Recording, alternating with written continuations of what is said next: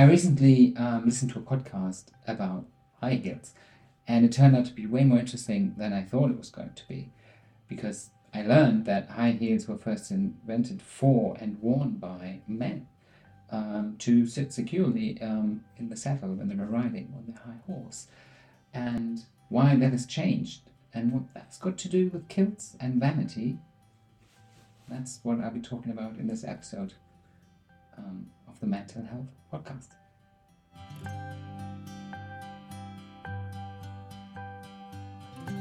Welcome to the Mental Health Podcast. I'm Tim, and I invite you on my journey to talk about men's mental health. Before we begin, as always, a brief disclaimer. I am in no shape or form a mental health professional. I'm just a bloke that has experienced struggles with his own mental health and now wants to get more people talking about it so we can engage in the topic in a healthy and supportive way. Yes, as my introduction has maybe hinted at, in today's episode I would like to talk about vanity. And I'll do that by looking at three specific topics. First of all, what is vanity and where does that even come from? Second, what has that to do with men? And third, what has that to do with power? Interesting, isn't it? Yes, let's jump right into it. Vanity. Something that has, for at least most of my youth and my young adulthood, been associated mostly negatively with women, unfortunately, and more recently also with men. And it has, as one of the 7 deadly sins, become something to look down on or to frown upon, to be too preoccupied with your own looks and to mold your own looks on some form of ideal that either is something that you have set yourself, which is rather rare, but mostly has been set by other people for you. Now, one part is that we are vain, in quotation marks, when we focus on what we look like and that take too much care of how we look like. And that used to be something associated mostly or solely with women and them wanting to look good and doing lots of routines in order to look a certain way. And that has changed now because, as I will get into more in a second, that's also something that more and more men do now. But it is also something that we judge people on, either as them being too vain or as them not fulfilling some form of standard of what they're supposed to look like and what they don't fulfill. Something that maybe some people don't know is that the inventor of the inventor of the handheld disposable shaver thingy, razors, that's the word. The inventor of the Gillette razor, who was called Gillette, really wanted to make more money. And he thought, well, I really am already making money with men and them shaving. That's good. We've kind of got men to shaving their face to look more civilized and stuff. Because only a clean-shaved man at the time was a well-respected man. Because before the Gillette razor came about, it was more rather expensive to always have a clean-shaven face. Because when there were no mirrors, you had someone else that needed to do it, or when mirrors weren't as available, you had to go to a barber shop to have someone else do it, which was time-consuming and money-consuming, so it was a sign of status that you had a shaved face. And now, once that razor was invented, almost any man, because they were more affordable, could start shaving their face and look a certain status. But Gillette obviously thought, hey, I'm only making money with 50% of the people. How can I make more? How can I get the other 50%? Because, almost no woman was shaving themselves at that point. There was no, oh my God, look at the armpit hair, that's disgusting, which of course it isn't. Or look at the hairy legs, they're like, why would anyone want that? Which, it's bullshit.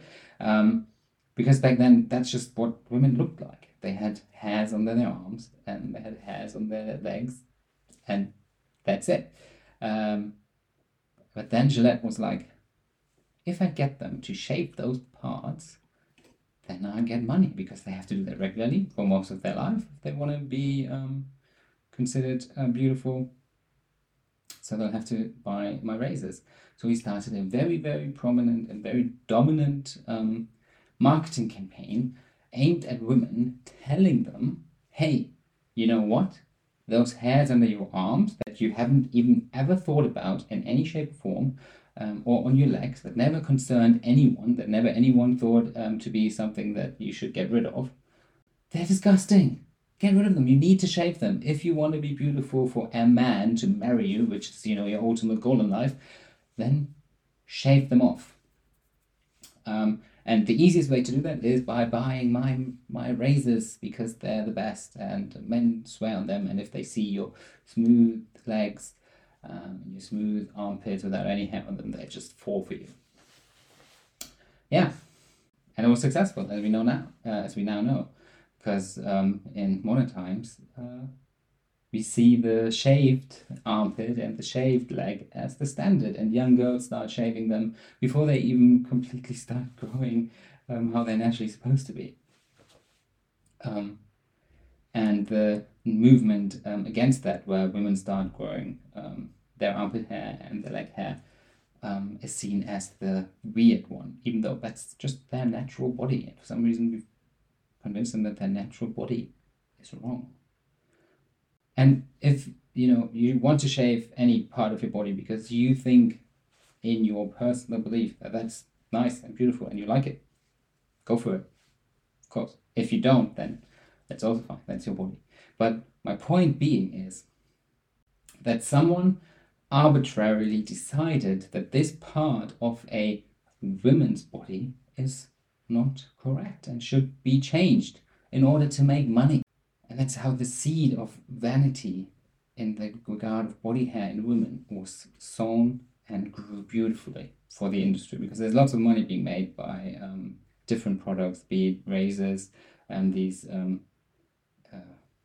machines that pull the hair out, or waxing, or cream, anti-hair cream or whatever, and then also the lotions for afterwards.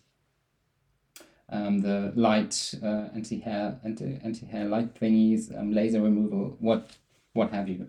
All of the stuff makes a shit ton of money by telling women that the hair on their body is not good.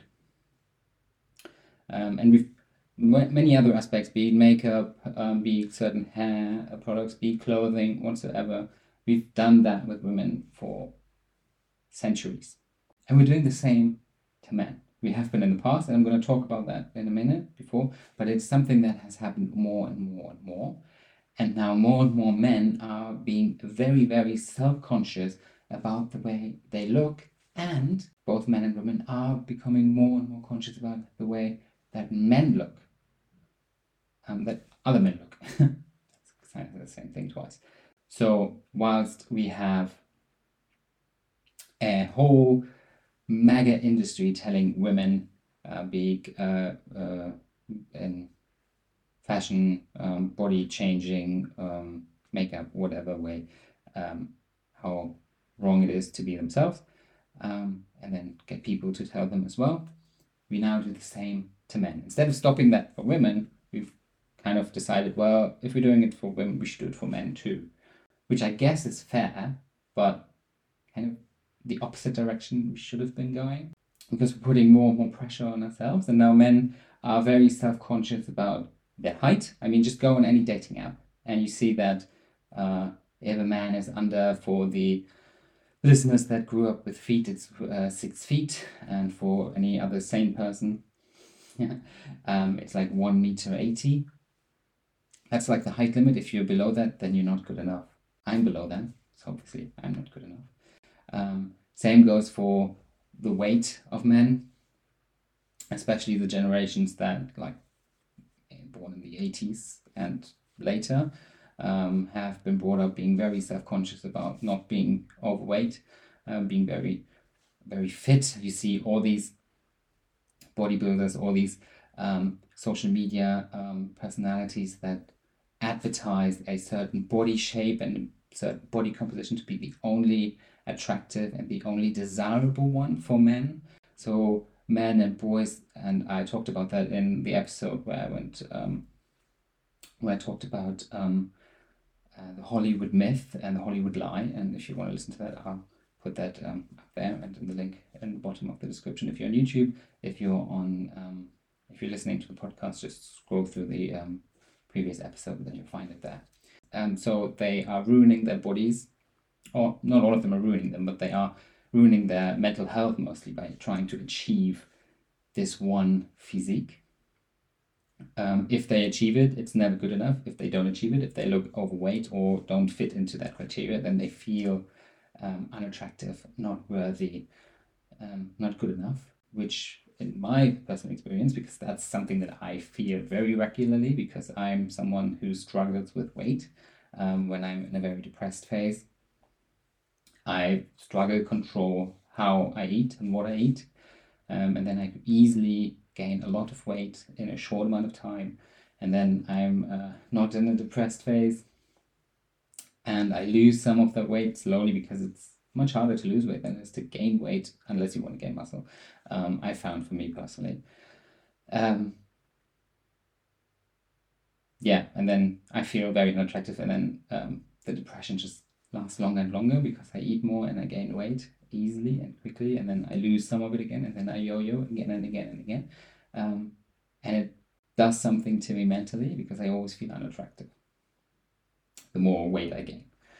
And we're starting to embrace more and more women with different body shapes, as beautiful as they are. And we should do the same for men. And I try to do that, but I'm not extroverted enough to post pictures of myself without showing my body. So if anyone's out there, please reach out to me, and let's promote different body shapes for men as well. So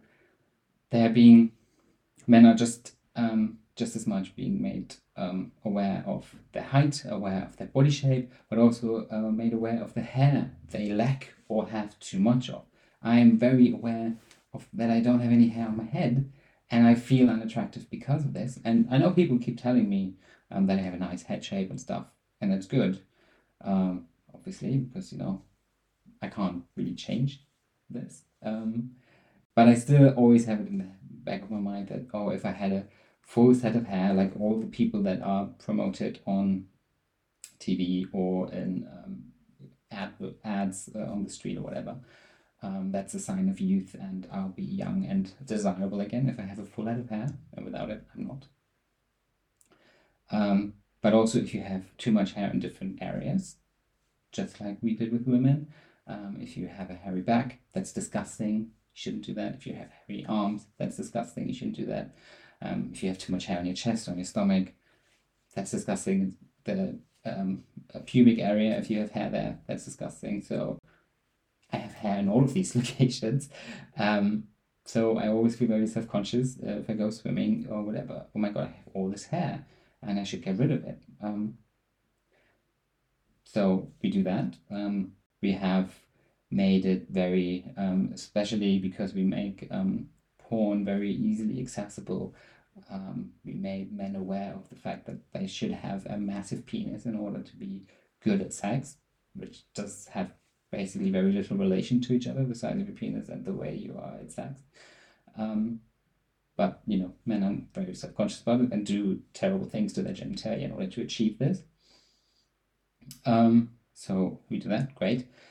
But at the same time, as we do all of this and tell men that they need to change the way their hair looks, change the way their body looks, change the way their penis looks, change their height, which they can't do, we also tell them, as soon as they do that and as soon as they become vain, that's wrong. They shouldn't do that. Men shouldn't care about the way they look. If a man cares about the way they look, then they're either, not man enough, because only a non-manly man cares about what they look, or they're just trying to be dicks or douches or whatever, or they are superficial, and the way they care about themselves, they also only care about other people. So they can't get it right. Just like women can't get it right, now also men can't get it right. And we put a lot of pressure on all of us to look a certain way and to behave a certain way. And we judge other people. We body shame.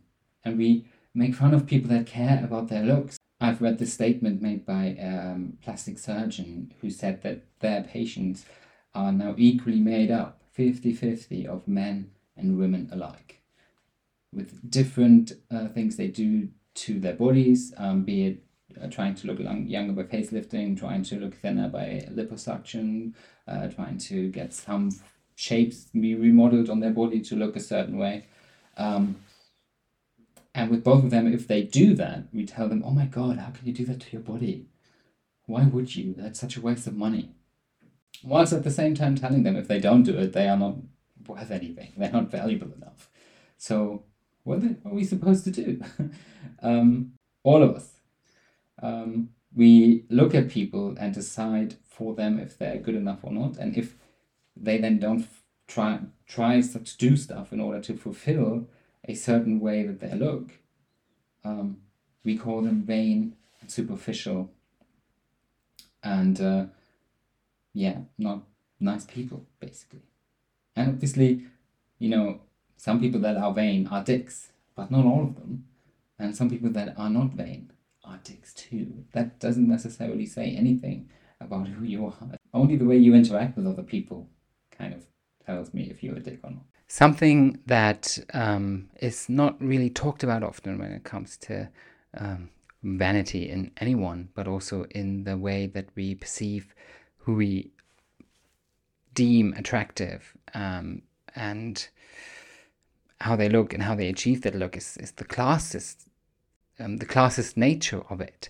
Because people that are very fit looking or that have a certain body type or a certain fashion style look that way because they can afford it. They have the money, they have the time, they have the connections to have that workout routine, to get their treatment done, to have that kind of outfit, to buy it, or even to have someone else do this for them. We have these fashion icons that are fashion icons because they have someone else that does it for them to be that way, but also they can look a certain physique because they train a lot. Again, this is in the episode about the Hollywood myth or the Hollywood lie. Either click there, or if you are listening to this on a podcasting app, just scroll through the previous episodes. Yeah, and along with this sense of, or with this classist nature of that people can afford it, and if you can't afford it, then you either feel like a failure because you don't have the money, or if you go into debt or whatever to make that happen, you are then in debt and feel like a failure because of this. And that's the majority of people. They can't do that, but yet we deem these very few to be the end all. Like, this is what we need to look like. This is what we need to achieve as physique and looks. And alongside that goes the element of power. And I've started this episode with the high heels, and I need to go back to them now because, as I said, high heels were invented to be worn by men to ride horses. And at the time, they soon turned into a fashion symbol, like something that men wore if they were wealthy in a specific way. And then they became higher and more more elaborate designs and looked weirder and weirder and weirder and more specific, because they were a symbol of power and wealth. So was for men wearing makeup. So was for men wearing wigs. So was for men wearing fancy, in quotation marks, outfits or elaborate outfits, skirts, frocks, very dainty at some point, even clothes. They were all perceived to be what the elite, the people in power, and the people with the money wore. But as soon as the people that were not in power started wearing them, and by that I also very much mean women, because for the majority of history to this day, lots of women are not in a position of power, they became something that men should not wear anymore, because men should only wear what's associated with power. And that's why now, everywhere we go, we see men, or the majority of men, looking very much the same. They wear trousers, maybe shorts, but mostly trousers, because shorts, again, if you show leg, you're basically a woman. Shirts, and that's it. In winter, they can wear a jumper sometimes. And you have some kind of variance when it comes to this, or some, a suit as well. But that's very much the blueprint of what a man is supposed to look like and what a man is supposed to wear, regardless of how vain they are. No, because that's what the people in power wear. And you see that in politics or in companies, the CEOs, the managers, what have you. They all kind of wear this outfit. And it doesn't matter if they're men or women, because women wear this outfit too. They sometimes maybe wear a skirt, but that's becoming less and less. They wear trousers now, because trousers are a symbol of power. And they're finally being let in, some of them, not all of them, some of them are being let in into positions of power and decision making. So they wear trousers. Why wouldn't they? I mean, for decades, centuries, we've told everyone, if you wear the trousers, you are the person in power. We say, who wears the trousers in this relationship? Because the trousers are what the men wear. That's how they're fashionable. That's what they should wear. That's all they are allowed to wear. And if you go to a shop, I find it frustrating when I rarely go to a shop and look at the clothes that men are allowed to wear. It's frankly very limited. And it's if that's the style that you like, cool, go for it. You have a hell of a lot of choice. If that's not the style you like, then that's, just, good luck trying to find something else. Especially if you're not a rich or young or skinny, thin person who can wear lots of variants, or sometimes even something that's, made for women that just also fits them. Because you see lots of, like I said, the fashion people in the media who are like fashion icons. The kind of outfits they wear are not something that's easily available for everyone, because either they have it made for them, or it's very expensive to get it because they're unique, or they only fit people that have a certain body type. Or if you wear that in the normal in quotation marks, job market, then nobody hires you or makes fun of you or kind of alienates you. And I find that very frustrating, because the lives of people, again, and I know it's not that big for most of us, the clothes that we can wear, but they are something that help us to be unique and to express our personality. I can't do that with my hair anymore. That's been taken from me. Well, not been taken, like my genes have just said, well, let's attack those hair follicles, because fuck them. But and then you can't wear all of these clothes unless you are in a very specific job sector, or have the money and the leisure to do that. Because otherwise the people in power dominate and dictate what you're supposed to look like. And the same is true for women, of course. And the same is true for people of the trans community who don't look this specific way, because, the people in power look a specific way. And if you don't fit into that, then you're something that can be attacked. And so are men who are vain, in quotation marks. By vain, I mean just conscious of the way they look, conscious of the way they are being perceived, because that's what we tell them. They should, but then we tell them to stop doing that because that's weird. That's what women do. Stop doing that.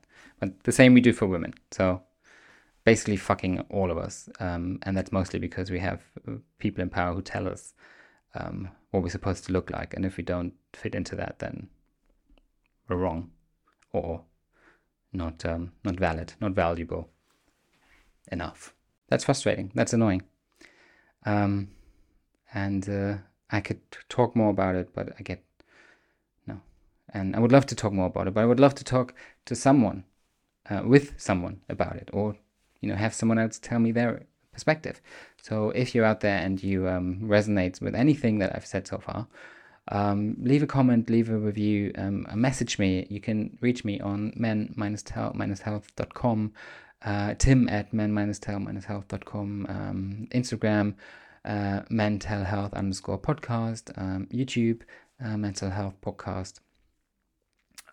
There's many ways you can reach out to me. I would be so happy to hear from you and to talk to you, be it on the podcast or behind the scenes, and then relate what you've said with your name or anonymously, to all the other people that are listening to this podcast. And to have more people listen to this podcast, I would be super, super, super happy and super thankful and grateful if you could share this podcast with other people, give it a rating or a review on YouTube or any of the podcasting apps, Apple Podcasts, Spotify, Podcastle, Pocket Thingy, any of the other ones. Google Podcasts, I think, also exists still. That would be very, very helpful, so that this podcast reaches more people. And speaking of reaching people, I've recently, and maybe they're listening to this, so shout out to them, been messaged by someone I went to school with who stumbled upon this podcast, and they reached out to me, and it made me super happy. So yeah, thank you very much. And like that, I would love to hear from anyone else. So yeah, this is it for this week. Thank you so much for listening. Please remember, I hear and I see you, and I hope you hear and or see me again next week. Goodbye.